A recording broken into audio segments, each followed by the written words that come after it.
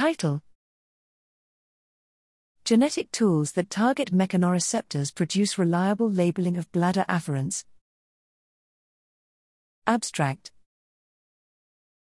Mechanosensitive bladder sensory neurons are critical for sensing bladder distension, but their role in bladder pain and bladder pathology is poorly understood, due in part to the challenges of identifying mechanoreceptors in tissue sections.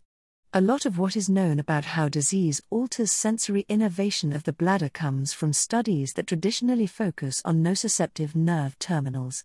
In seeking tools to characterize the role of non-nociceptive afferents in the bladder, we first examined neurofilament-heavy, NFH, a marker for medium to large diameter myelinated A fibers, in combination with the common marker for peptidergic nociceptors, calcitonin gene-related peptide, CGRP. While there was partial overlap between NFH and CGRP, 87% of NFH fibers were CGRP negative, underscoring the abundance of non-nociceptive A fibers nerve terminals in the bladder. 2 mouse lines that have been used for genetic labeling of mechanoreceptors of the skin were tested for their ability to label bladder afferents.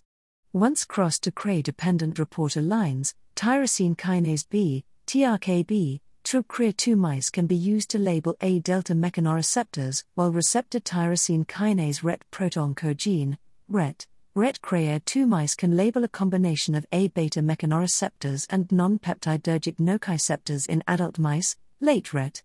Both mouse lines produced successful labeling of bladder nerve terminals demonstrating partial overlap with NFH and minimal overlap with CGRP.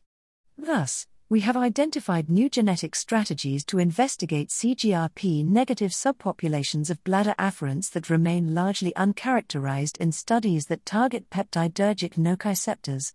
These tools can help elucidate the role of mechanosensitive afferents in bladder pathophysiology and urologic chronic pain.